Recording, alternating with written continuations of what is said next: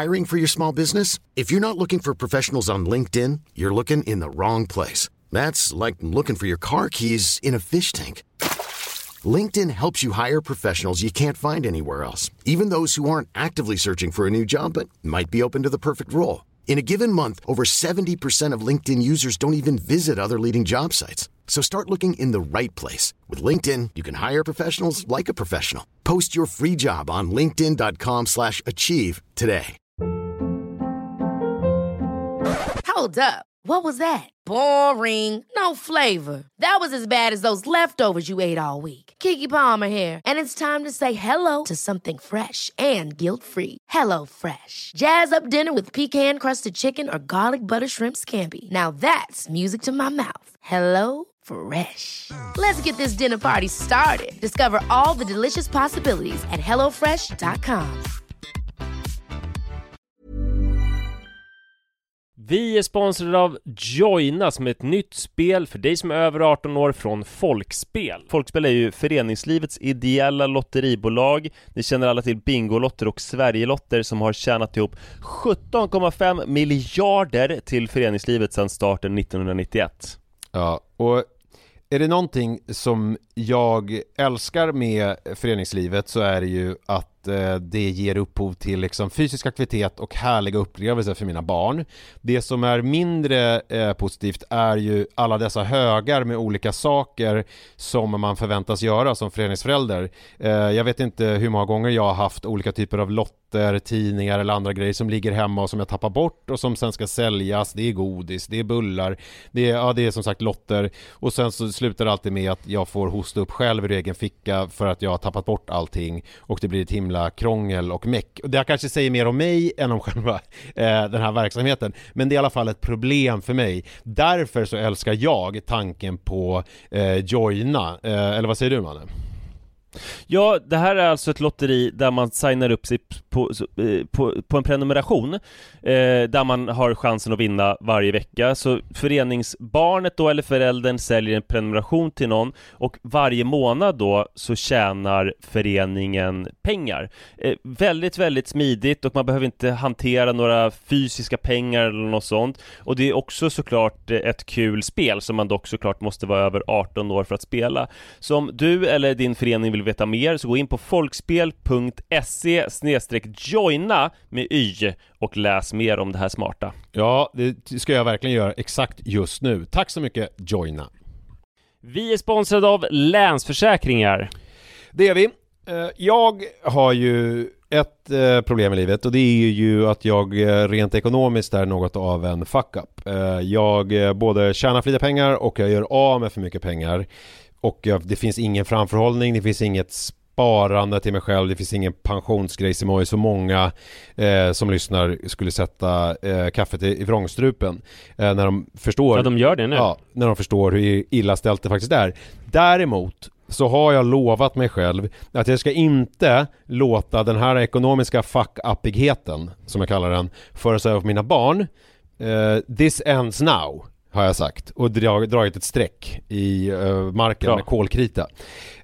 Tatuerat in ett streck har jag gjort. Och därför så sparar jag till barnen varje månad. Och vi har ett system, jag och Li, att Li sätter in pengar på ett konto varje månad och jag sätter in pengar på ett annat konto varje månad. Livet är föränderligt, löften bryts, men Länsförsäkringar finns där för alltid och kan hjälpa till, då bland annat med barnspar. Vi tackar Länsförsäkringar för att ni hjälper Nisse och andra att hålla sina löften. Och glöm då inte att Länsförsäkringar kan alltså hjälpa dig med bank, pension och försäkring. Tack så mycket.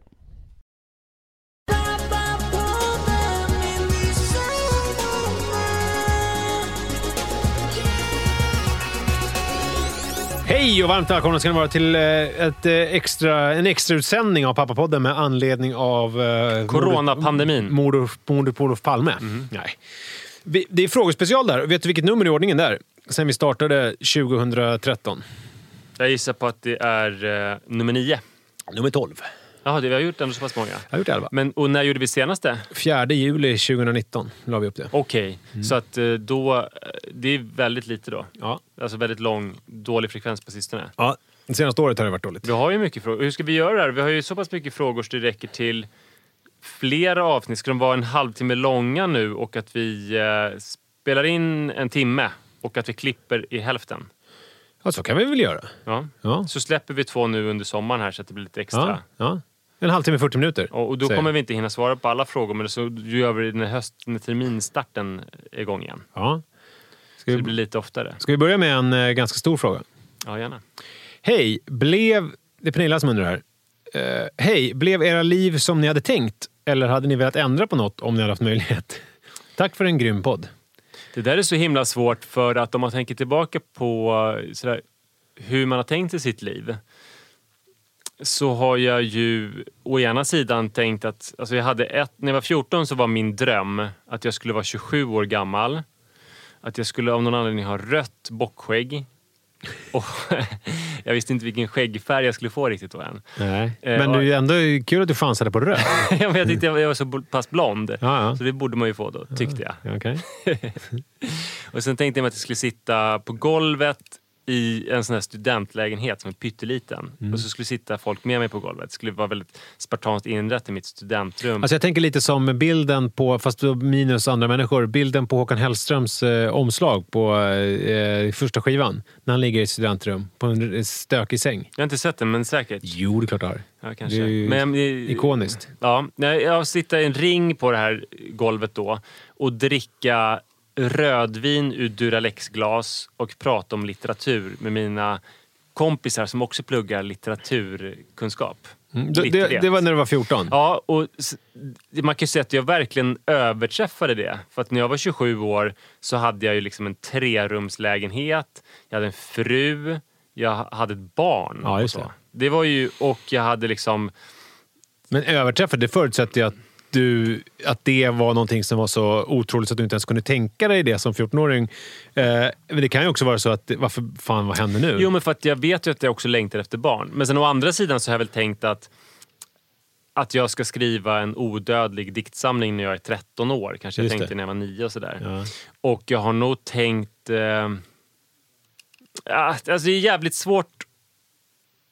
Och det som stökar till det så mycket det är det här med att om man har familj som man älskar. Vad hände? Du såg ut som att du skulle... For the record, vi har käkat varsin wrap precis när vi spelade in det här. Och vi tyckte båda att färsen i den här shish kebab-wrappen smakade lite funky. Ja. Så varje gång mannen tvekar nu så tror jag att han ska typ kaskadkräkas. Nej, jag höll på att börja gråta. Det var det som hände. På riktigt? Ja. Men om man... Förlåt att jag misstolkade. Om man har familj så blir ju i någon mening känns ju livet väldigt lyckat liksom. Ja. Att man har åstadkommit det. Och sen så hade jag väl kanske... Jag vet inte fan. Jag har nog tänkt att jag kommer slå världen med storm och vara det stora geniet. Och jag tänkte också att jag ska bo kvar i det här studentrummet. Jag har inte haft någon jättetydlig bild. Jag har inte haft så här, den här drömmen om den här enskilda saken. Jag har också drömt om att jag skulle bli dagpappa. Var en sån här dröm som jag hade när jag var barn. Som det skrevs en bok om, kommer jag ihåg. Nattpappan hette den. Just okay. Det. Vad hette men hon? Du då? Vad hette hon? Elvis. Maria Gripe. Ja, okej. Alltså, svårt att läsa Maria Gripe tyvärr. Alltså alla har såna här otroliga minnen från när de trädde in i slukaråldern och läste Maria Gripe. Jag har försökt läsa Tordriven flyger i skymningen för mina barn. Det är så omständligt och högtravande språk. Den funkar inte riktigt längre. Jag minns den ju bara som den här radioteatern. Okej. Alltså det som slog mig när jag fick frågan här nu, det var att jag minns hur jag satt i... Då måste jag ha varit efter 15, för pappa byggde en bastu i villan där jag växte upp som stod färdigt i lagom till min 15-årsdag. Lite skämtsamt sa vi att den här bastun fick jag i födelsedagspresent. Så var det inte riktigt. Men jag nyttjade den hur som helst. Och då brukade jag sitta och lyssna på typ folkradion och så där i P3 när jag satt i bastun. Amanda Rydman. Ja. Och så då kommer jag ihåg en gång att jag tänkte det var någonting med Tuva Novotny. Ja, det hade jag också som livsdröm att jag skulle ligga med henne. Ja, men det här var inte det. Utan det var mer att... Eller bli tillsammans med henne. För jag hade ju såna vaga drömmar om att jag borde bli typ erkänd. Eller liksom, alltså att jag borde vara någon eller bli någon. Jag kunde ju ha liksom... gå på Kungsgatan där vi sitter nu. Erkänd, jag tror så här, erkänd. Jag tänkte att det var ju att det skulle bli en erkändis. Okej, erkänd, ja. Jag kunde ju ha såna vaga liksom som jag sen typ tänker att jag hade gemensamt med så här Mihailo Mihailovic. Att man gick på stan och hade så här storhetsvansinne typ. Eller man gick runt på stan och trodde att man var jätteviktig. Ja, men det är nog en väldigt vanlig så här tonårsgrej. Ja, och så tänkte jag att jag skulle bli... Vet du vad? Jag tror att det är en vanlig... Det här har slagit mig mer och mer den senaste tiden med såna här... saker som när man berättar någonting så säger folk att det där är nog ganska vanligt. Men då tror jag att det är vanligt inom en viss krets. Och i den kretsen där jag själv befinner mig. Alltså, den övre medelklassen. Och de som vill ha bekräftelse. För att jag rör mig i ett sammanhang där de flesta som befinner sig är ju personer som på något vis vill ha och söka bekräftelse och har gjort så i hela sina liv. Så då blir det lite grann att när man berättar om någonting så speglar man sig i andra och då känner man så här, gud, alla är så här, alla känner så här. Men sen så när jag börjar tänka på det här tycker jag är ett intressant tankeexperiment. Kanske inte om man gick på AF.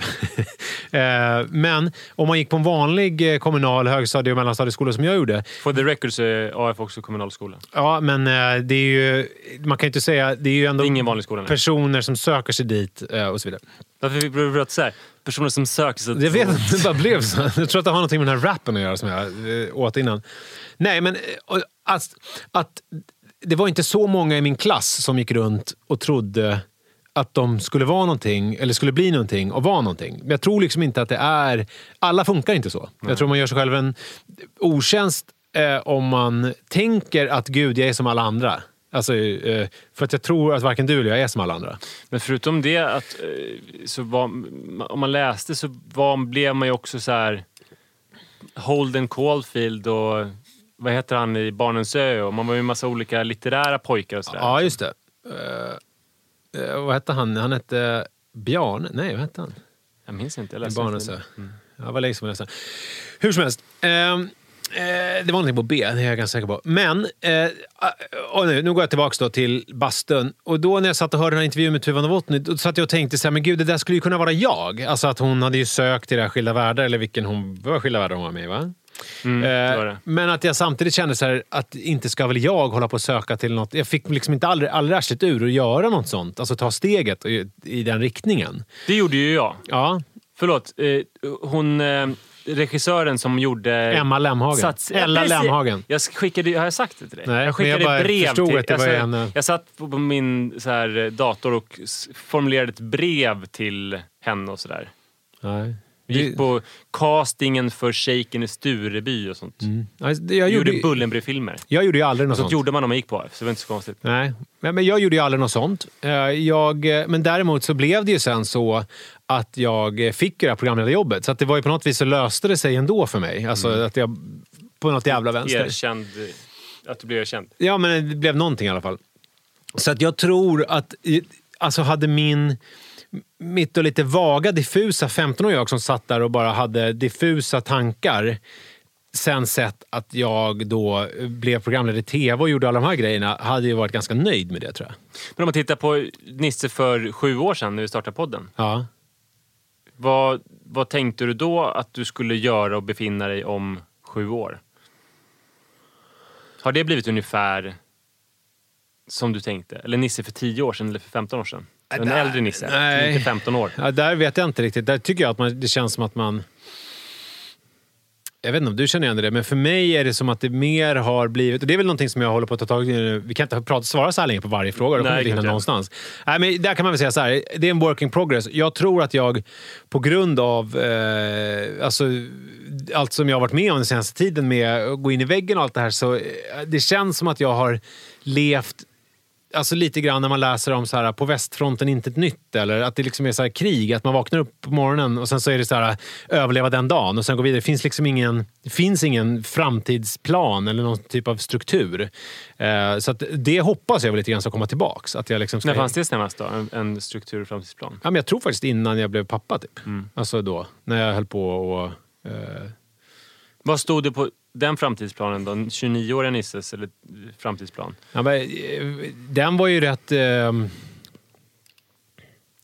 Det var ju då när jag hade haft bingon och ville ju bita mig fast och bli någon typ av programledarperson. Det var väl den senaste planen jag hade. Men jag tänker också i livet. Familjemässigt och bostad och Nej, men det sånt har ju intressen. Liksom. Nej, men det där är ju sånt som jag... Det är som att det bara typ har hänt grejer ju i mig, i mitt liv. Alltså som... Jag började jogga igen för ett år sedan för att jag fick ett par skor av Saucony. Typ så känns det som att det är. Jag har ju kommit på mig själv att... Podden är ju en av få grejer där jag faktiskt har aktivt fattat ett beslut. Att det här vill jag göra. Och gör det också. Så det känns jävligt bra. Jag har kommit på att jag är... alltså jag är inte så särskilt bra på att jobba. Men att jag är väldigt bra på att inte jobba. Ja, just det. Alltså att det är ju också något. Att jag gör... Alltså jag är ganska bra på att göra meningsfulla saker. Som för mig meningsfulla. Inte för tyvärr mänskligheten. Men att jag kan verkligen... Man kan sätta mig var som helst och så kan jag göra något som är meningsfullt för mig. Men som inte är jobb då. Stort. Känner vi att vi har svarat på den här frågan? Ja, det tycker jag. Har du någon fråga där?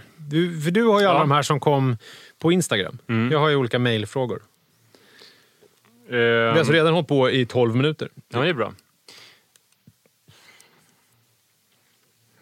Hur ska man göra för att pappan ska ta mer ansvar och visa mer engagemang? Ja, så det första svaret, det är ju att se till att pappan är pappaledig. Så att pappan kommer in i matchen. Hur ser man till det då? Ja, det vet jag inte. Alltså, om pappan inte vill det, då är det ju svårt. Alltså, det är svårt att...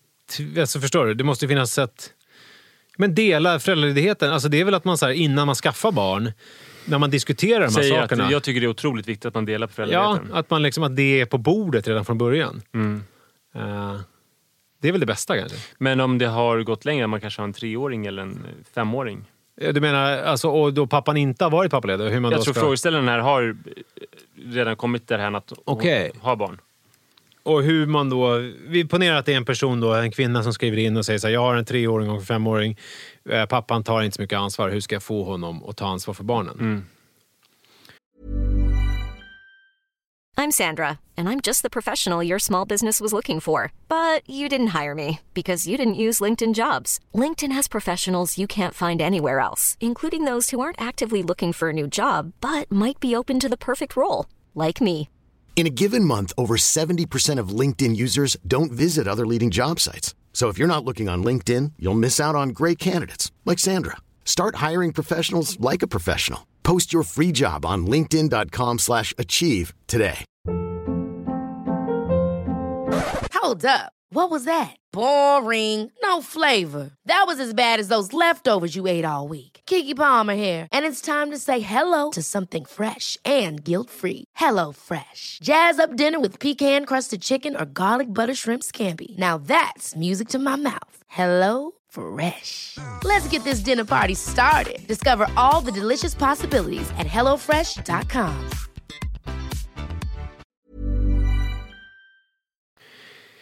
Det är väl, tror jag en grej är väl att det är väl lite samma princip som pappaledigheten. Att det som är grejen när man är pappaledig är att man får tid själv med barnen och får liksom göra det på sitt sätt och få lära sig saker. Alltså, och då är det väl viktigt, tänker jag, att man ser till att sticka iväg. Alltså låta pappan vara själv med barnen. Exakt vad jag också skulle föreslå. Ja.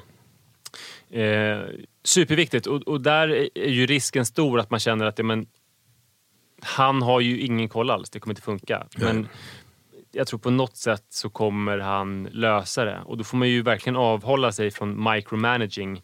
Barnen ska äta vid den här tiden och de ska äta de här sakerna. Och D-dropparna står där. Utan då får man ju... D-droppar? Gud, såna grejer man har gjort varje dag men sen bara glömt bort. Grejer som man, i mitt fall, grejer som man inte har gjort varje dag som man har haft ett dåligt samvete och sen glömt bort.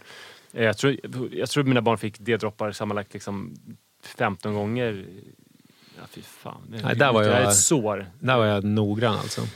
Men ja, jag tror också det. Åk på lite längre grejer. Dels att se till att ha så här i veckan att jag sticker iväg och spelar bowling med kollegorna, men sen också sticker iväg på liksom vandra i fjällen i 3 dagar och sådana där saker också. Ja.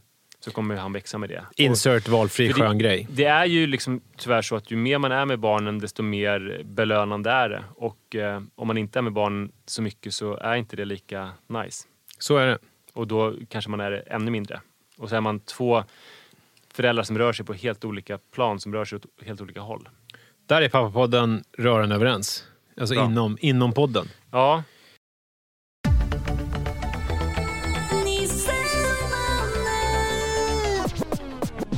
Hej, jag älskar er 2. Ska vi stanna där bara? Kul. Ska vi stanna, det räcker så. Jag har lyssnat på er och somnat till er nästan varje kväll i flera år. Det var ju kanske inte lika roligt. Alltså, har lyssnat på er och somnat till er nu nästan varje kväll i flera år nu. Lyssnar nu. Fråga till Nisse. Har du släppt talkshow-spåret, alltså inom tv? Jag hade så tittat. By the way så kollade jag alltid på Bäst i test. Ni ville veta vem som gör det någon gång i podden tidigare. En fråga till Manne. Är det du som sjunger i vignetten? Ska vi börja med vignetten? Det är det ju inte.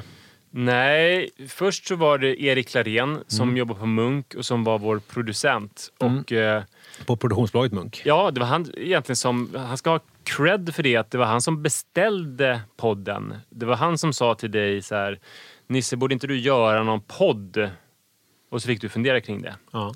Så tack Erik. Och sen så har vi en ny vignett sedan 5 år tillbaka typ, som görs av Kim, som är din svåger. Kim Svärd, ja. Och på den andra frågan då, har du släppt talkshow-spåret, alltså inom tv? Alltså, det känns ju lite så här, om jag har en hel del... De står ju på rad, kanalerna, produktionsbolagen och bara, men Nisse, kan du inte göra en talkshow? Men jag har ju sagt det till dem att vad fan ska jag tillföra? Jag tror mer och menar, har du släppt att det är din framtid och det du ska... Nej, alltså så här, jag tror inte att... Jag har inte släppt... Jag berörde det här förra frågan.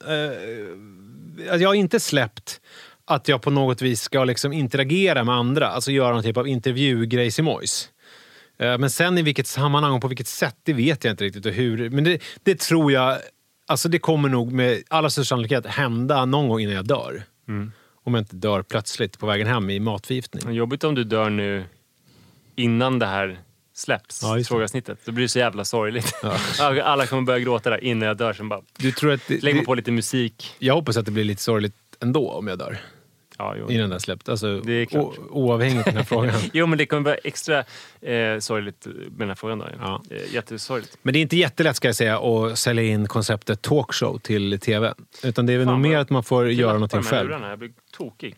Vad sa du? Att mina lurar glappar så mycket. Jaha. Ja. Nej, men så att på något sätt så kommer det ju komma någonting säkert. Det här är en jättefrustrerande fråga. Er största meningsskiljaktighet och hur löste ni det? Det är frustrerande för att igår när jag var ute och sprang så kom jag på så här, men just den grejen ska jag ta upp som svar på den här frågan. Men jag har glömt vad det var. Okay. Men jag minns några. En sak som jag kommer ihåg, där jag ju gjorde bort mig, förklarade hela min omvärld, det var när jag hade fått ett velourställ som var väldigt snyggt. Svart. Jag såg ut som en svart panter när jag hade på mig det. Det skimrade sammet. Jag hade fått det som gåva från ett företag. Och sen så ville du ha ett likadant. Du hörde av dig till det företaget. Och då inskärpte jag att jag inte ville att du skulle ha likadan. Just det. Och du ville kanske helst ha svart. Men du föll till föga för mitt starka önskemål och beställde, eller bad att få en lila. Ja. Och så känner jag mig dum för att Sara sa att men Nisse kanske, alltså, det är ju smickrande att han vill ha samma som du. Det är väl liksom, det är ju fint. Nej, men jag var ju också så inne på velourställ. Ja. Så att jag var ju så här, fan vad coolt med ett velourställ. Ett svart velourställ. Men sen, och det blev ju så att hade jag haft det svarta och som var mindre, då hade jag säkert använt det. Nu blev det ju så att det här blåa skimrande som jag beställde också i alldeles för stor storlek. Alltså, vilket gjorde, för den där byggde ju lite grann på att den skulle vara ganska lite. Beställde du så stor storlek? Jag vet inte, jag kommer inte ihåg om det var så att det var det enda som fanns i den färgen, eller om det var så att jag... Ja, men du ville ha en storlek större än vad jag hade. Ja, men jag tror jag fick XL eller någonting. Ja, och du hade ju medium. Ja. Och ja, men jag har ju aldrig använt det här. Det är sant. Och nu har jag också skickat det till Sellpy. Jaha, men jag har sett att du använde sociala medier. Jag minns att, ja, men det var ju den gången. Anita skrev att det var snyggt. Jag använder det en gång för att tacka företaget. Okay. Alltså, ja, men det känns jättedumt. Men använder du jag tycker ditt? Nu efterhand. Ja, det gör jag. Ja. Men det är inte så himla ofta för att det är så pass varmt. Ja, det är inte så skönt. Så att jag använder inte riktigt den typen av... Den här årsen använder jag typ bara shorts alltid. Och sen så har jag t-shirt oftast och sen om det blir kallt så har jag på mig en hoodie ovanpå. Så att jag använder inte jättemycket. Jag använder det när jag ska springa ett lopp. Som kläder in i startfållan.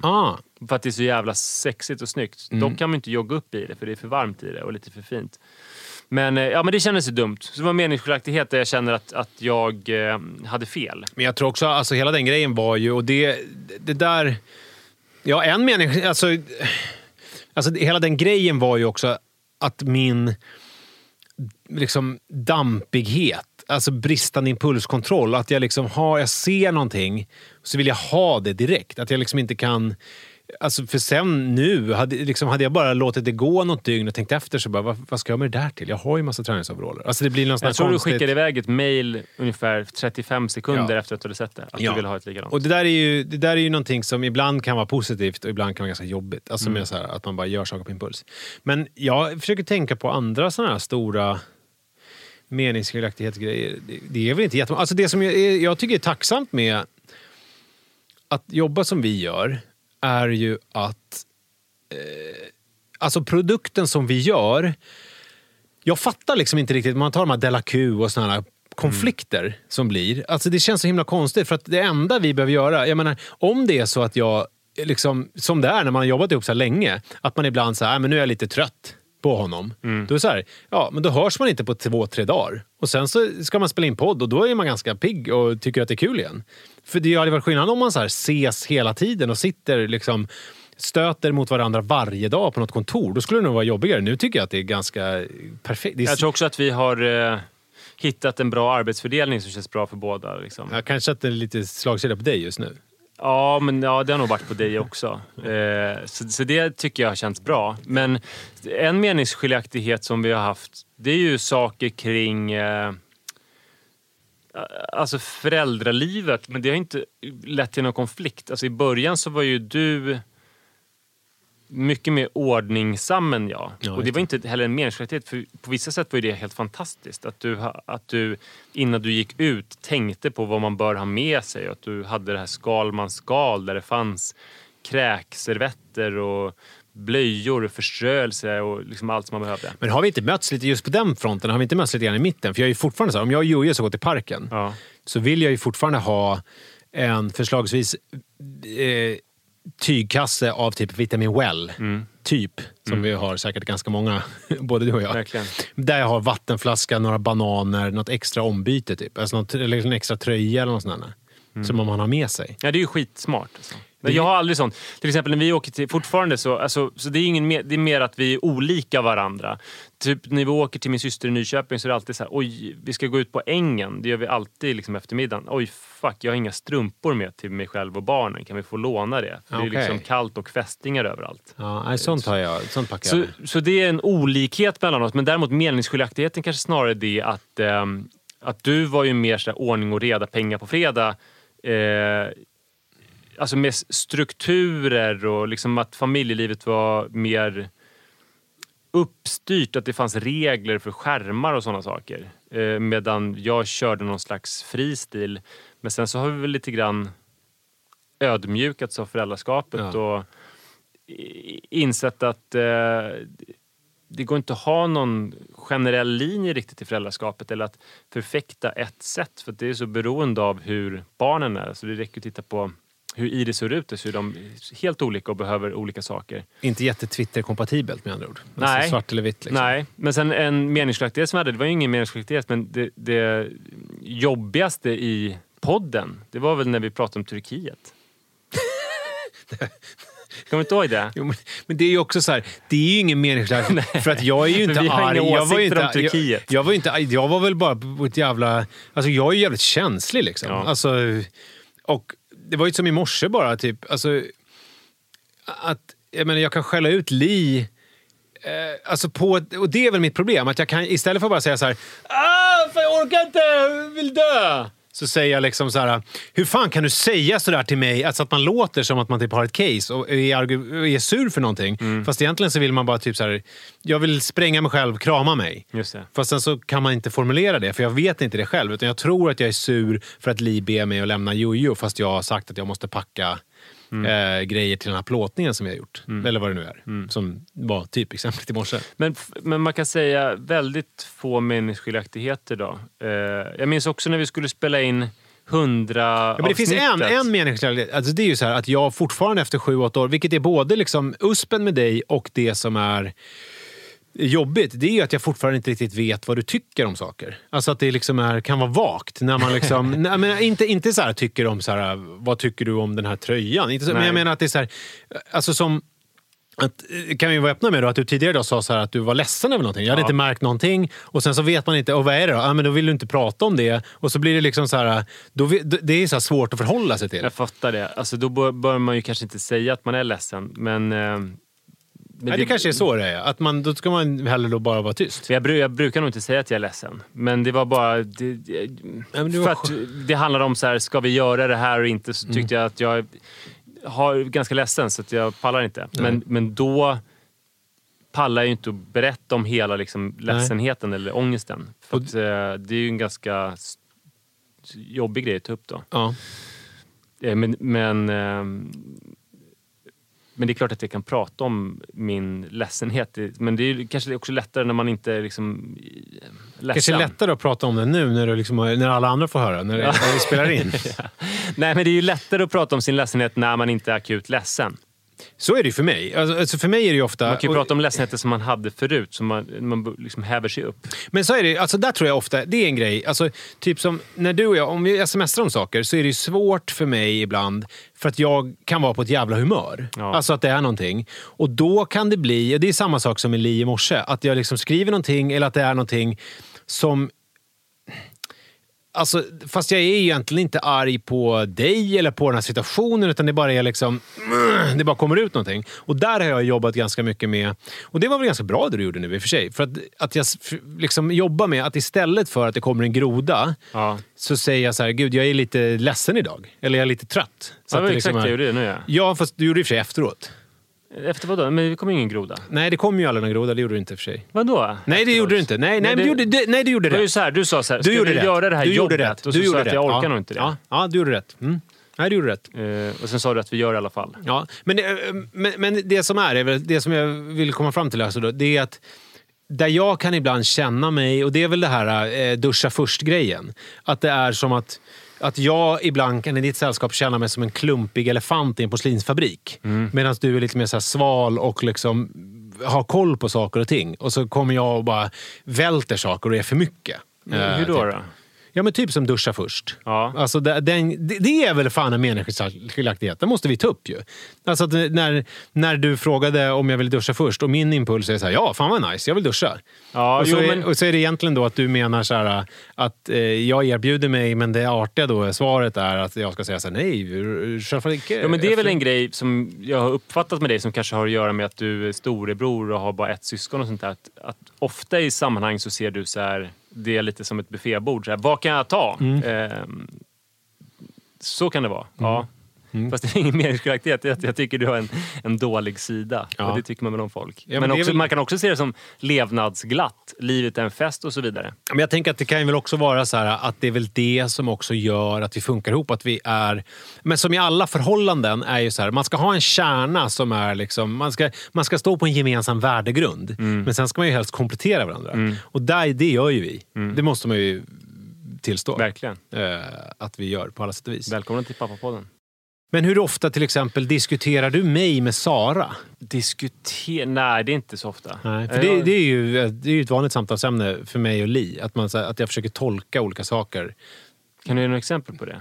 Jag tror att jag ofta övertolkar dina sms. Ja. Alltså, vad är det han egentligen försöker säga? Vad vill han mig? Vad vill han med smset? Och sen så kommer jag ganska ofta fram till att det är så här, du antagligen bara vill det som står. Ja. Att det inte är så mycket undertext. Nej. Men att jag först tror att det är någonting. Vi hade ju ett sms-bråk faktiskt i torsdags. Då var jag ju jätteirriterad på dig. Men var du det då? Ja, men det skrev jag ju också. Jo, men det förstod jag inte riktigt om det var... Ja, men det var för att du var så irriterad i ett sammanhang där... Alltså det var ju liksom... Ja, men då undrade jag så här, för ibland är det också att du retas. Ja, nej. Och då undrade jag om jag du... var skitsur, men det var ju för att du hade så otroligt tråkig attityd. Okej. Ja. Det var väl en meningsskiljaktighet då? Jo, alltså... Meningsskiljaktighet var det inte, för det var inte som att det fanns en sakfråga att egentligen ta ställning till, utan det var ett tjafs var det väl? Men det är det här som är osäkert. Ja. Jag var osäker på, har vi ett tjafs nu eller vad är det vi har för någonting? Nej. Jag tycker oftast att det är bättre när vi ses. Ja. Alltså jag tycker i text så blir det ofta missförstånd.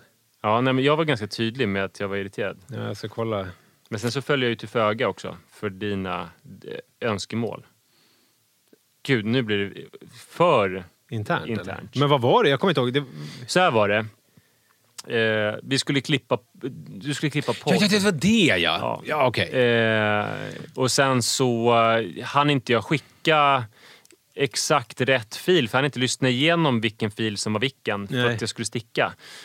Och då blev du sur och skrev typ så här: ja, för jag har ju inget bättre för mig. Och såna där grejer. Ja. Och sen så skrev jag slut, men jag kan klippa ikväll då, för jag är på språng nu. Och då skrev du, det blir bra. Inte så här, tack, det var schysst, utan så här, det blir bra. Och då hade jag under dagen lagt massa liksom tid på vårt liksom företag som du inte hade gjort. Ja. Jag hade suttit uppe på natten innan och så lyssnat på musik, så hade jag skrivit någon mail från oss och så. Så jag tyckte det var så otroligt ogint att det blir bra. Som att så här, äntligen så ställer du upp lite efter din skit. Alltså så här, istället för bara, och då ska jag så här, tack heter det väl för i helvete typ. Så då var jag skitsur. Då vibrerade jag vrede. Men då var du sur på riktigt? Men det är klart, jag var jättesur. Just det. Men hur kunde du inte fatta det?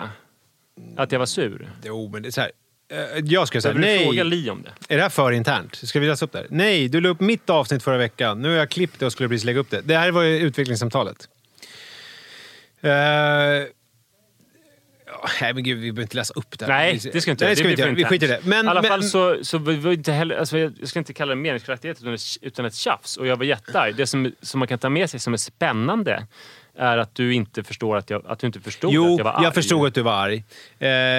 Jag blandar ihop det här lite grann med, för vi hade ju någon sms-konversation också om Instagram. Ja. Och jag blandar ihop de här. Det var då jag inte fattade om du menar allvar eller om du retades. Vad skrev du om Instagram då? Jag menar att det var så här, följer du mig på Instagram eller gör du inte det? Och så blev det så här att vi hade någon lång snack. Och jag var så här, pratar vi på riktigt nu? Är det här, undrar han på riktigt eller håller han bara på att reta mig typ? Nej. Intressant. Det här blev ju väldigt internt alltså. Ja, precis. Jag kan säga så här, det blir bra att jag skrev det. Det var ju väldigt medvetet. Alltså, det var du ju var inte ju så här, jätteuppretad och otrevlig. Det var ju inte så att jag, alltså, i likhet med duschen, att jag naivt tänkte att... Nej, det förstår jag. Här var det så här, det blir bra. Nej, men du var ju jättegubbsur och otrevlig. Så och så fick du liksom som vanligt som du ville från början. Så att då blev jag ju skitsur. Men sen så slutade jag ju svara bara. Ja. Jo, nej, sen skrev du, för du hade skrivit ett annat meddelande till mig tidigare under dagen. Så här, gud vad bra du har skrivit det här mejlet från oss. Ja. Jag älskar att jobba med dig. Så skrev jag så här, för jag var så sur. Skrev jag stor diskrepans mellan de här sura grejerna du gör nu och det du skrev tidigare. Så skrev du så här, var inte du på språng? Typ så här underförstått, hur hinner du? Du har ju hittat på att du är på språng, för du hinner uppenbarligen skicka det här. Men då fattade du mig jättebra. Ja, jag fattade perfekt. Ja, det är ju skitbra. Men jag förstår inte hur du kunde fatta att jag var sur. Jo, men det förstod jag. Men då är du ändå bra på... Jag tänker på det. Jag märker det. Ja. Ska vi gå vidare? Ja. Men jag tror aldrig att vi har varit sura båda två och så här, det har blivit någonting någonsin har blivit som jag vill. Alltså om du och jag är sura på någonting, då blir det ju som du vill. Är det så? Ja, eller som nu när jag var ledsen och inte ville göra den här jobbgrejen, så blev det ju så i alla fall. Men är det... Men jag kände inte att jag pressade på om det här jobbet, att vi skulle spela in det här nu. Nej. Det känner jag faktiskt inte. Du har ett sätt att det blir som du vill. Jag tror det. Jo, men just i det här, nu känner jag mig orättvist anklagad. För just i det här fallet så känner jag ändå typ så här... Ja, men det jag insåg sen i det här, alldeles för internt, man borde nästan klippa bort det. Men i det här, du hade ju verkligen anledning att vara frustrerad. För att det hade blivit så att du hade fått fel fil och sen hade du lagt jobb som var förgäves. Så att din grundilska var ju fullkomligt rimlig. Ja. Alltså, det var den verkligen. Så att man förstår att du var irriterad. För du hade lagt ner massa jobb som inte behövdes. Så är det. Men, ja. Okay. Men om man ska sammanfatta då, så det här var väl en illustration över det. Att nej, vi har inga stora meningsskiljaktigheter och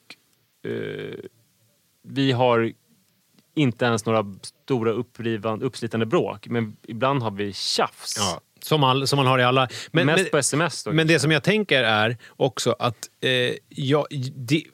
det jobbar jag jättemycket med nu. För att jag har ju alltid känt det här att jag får som jag vill. Eller du vet att det här ska jag ha, det här ska jag ha. Och sen samtidigt så är det så här, när jag tittar på min karriär så är det så här, det är ingenting som har blivit speciellt långvarigt. Och jag har ju inte liksom lyckats. Alltså jag tjänar inte massa pengar och är liksom världens mest lyckade person. Så därför så tror jag att jag behöver jobba med den här sidan. För att den är inte helt...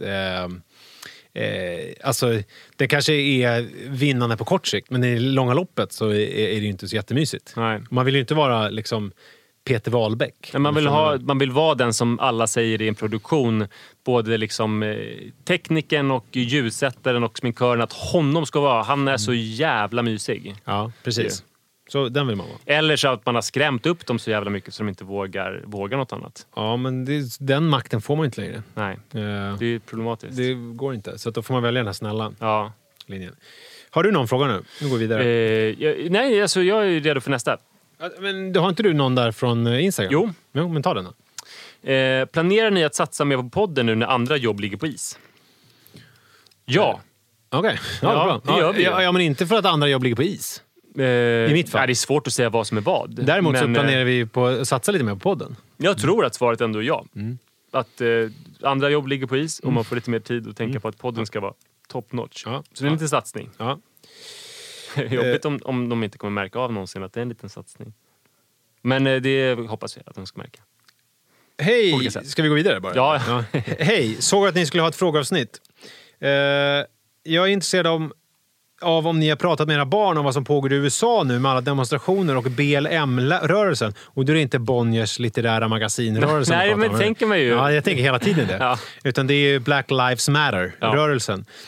Vad säger man till barnen? Vad bör man inte berätta? Tack för en bra podd. Ja, jag ställer frågan, så då vänder jag mig till dig. Det har mest varit så här. Mest med Iris. Iris, har du hört om George Floyd? Hon bara, det är så jävla sjukt. Och sen så har ju hon sett massa grejer på TikTok. Så det är mer, alltså det är inte så att vi har suttit ner med ett samtal. Utan det är mer liksom att vi har pratat om vår djupa upprördhet över det som har hänt. Och att hon har undrat så här att hon hade hört att polisen blev frikänd, och så sa jag att det inte är så där. Så vi pratade lite om det juridiska, men hon har ju en väldigt så här känsla för hur fel det är med rasism. Så det kändes inte som att man behövde så här, gud, det finns de här strukturerna och så, utan mer så där att... Det är inte att Iris bara, all lives matter, pappa. Nej, mer att jag kollar på Rapport och hon kollar på TikTok och vi möts i en upprördhet. Jag tror att Li står för de här, för Li och Manne känns som att de har alltså sett allting. Jag hatar ju att titta på sånt. Jag kan inte det. Jag har ju öppnat den, men varje gång så har jag blundat. Ja, jag har inte sett någonting. Jag hatar att se bilder från demonstrationer. Jag hatar att se, alltså inte demonstrationer per se, utan demonstrationer när det är poliser som gör något dumt eller de slår sönder saker. Ja, det är hemskt. Men också den här svenska vid Sergels torg när de kastar någon tjej. Jag har inte heller kunnat se. Nej.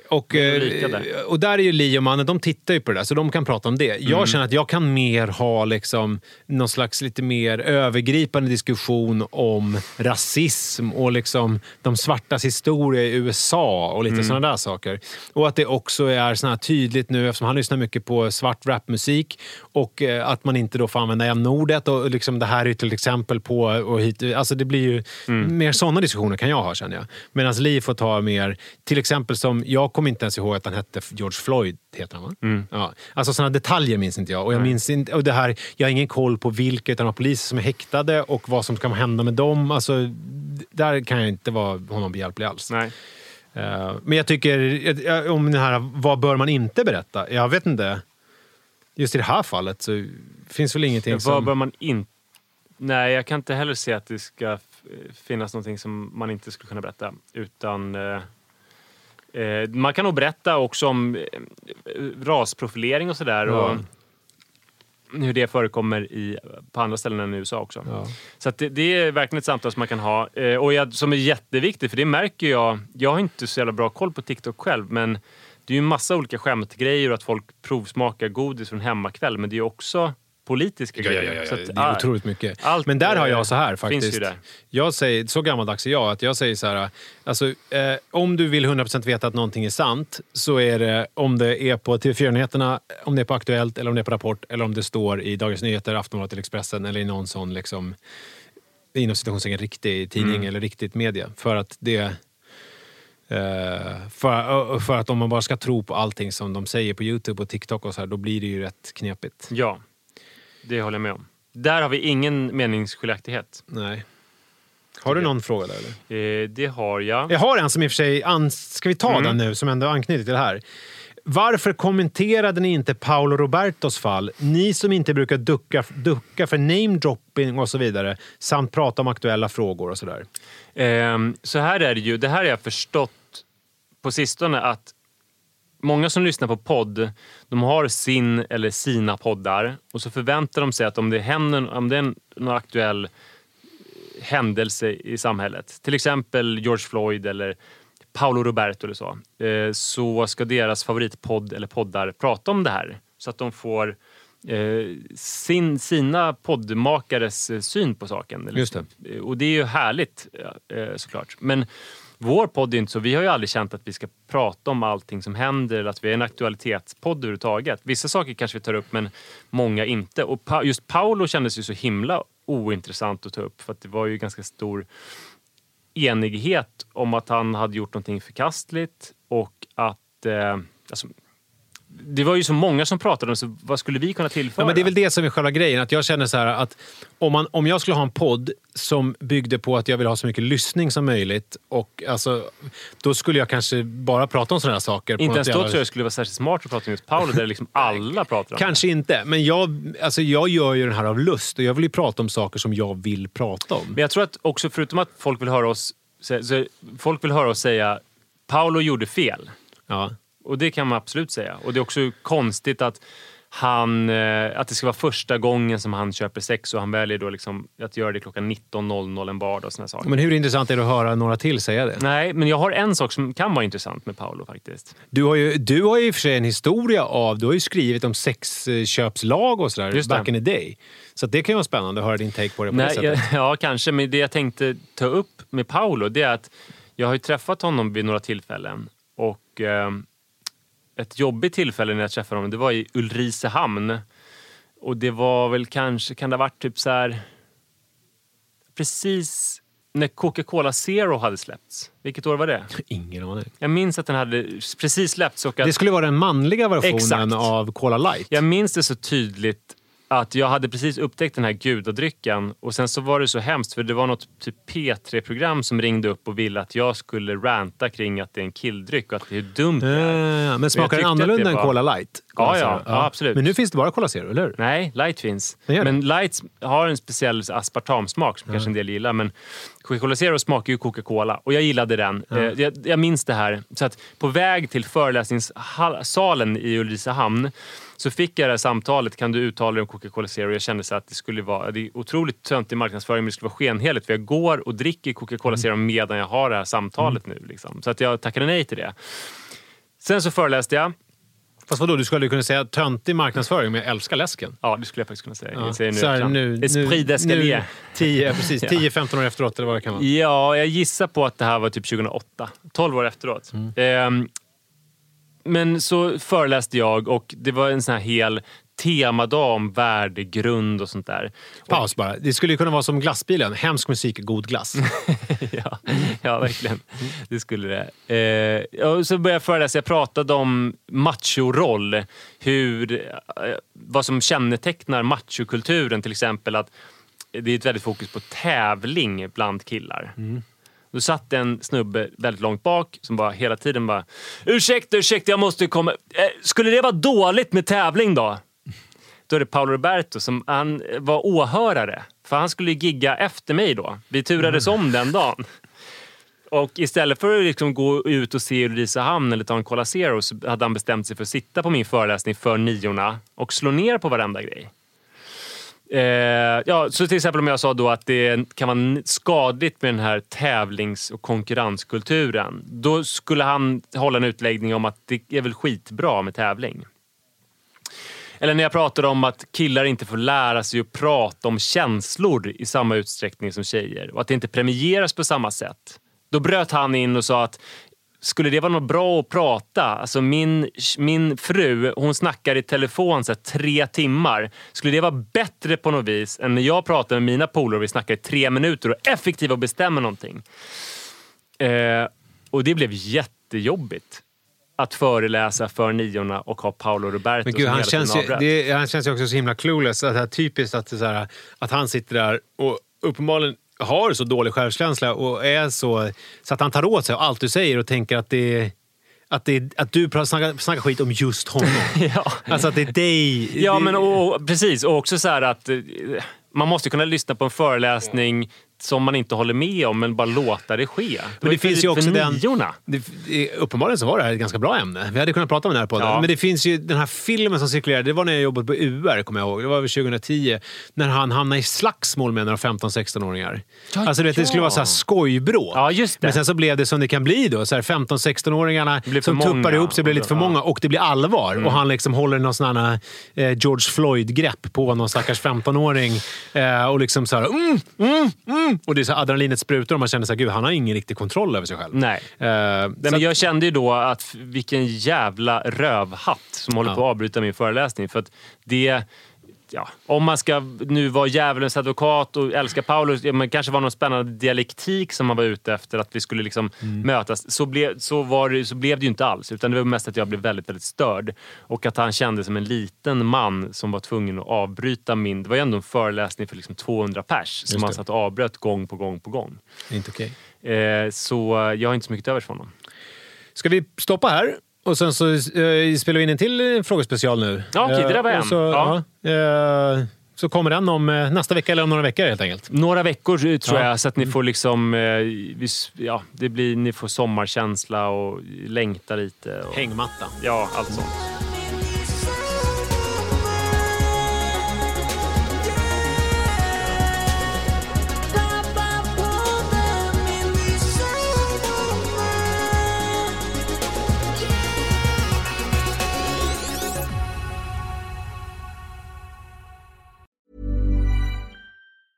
Hey, it's Danny Pellegrino from Everything Iconic.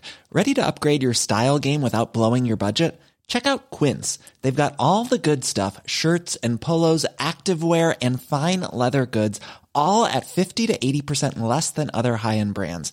And the best part? They're all about safe, ethical, and responsible manufacturing. Get that luxury vibe without the luxury price tag. Hit up quince.com/upgrade for free shipping and 365-day returns on your next order. That's quince.com/upgrade. Imagine the softest sheets you've ever felt. Now imagine them getting even softer over time. That's what you'll feel with Boll & Branch's organic cotton sheets. In a recent customer survey, 96% replied that Boll & Branch sheets get softer with every wash. Start getting your best night's sleep in these sheets that get softer and softer for years to come. Try their sheets with a 30-night guarantee. Plus, get 15% off your first order at bollandbranch.com. Code BUTTERY. Exclusions apply. See site for details.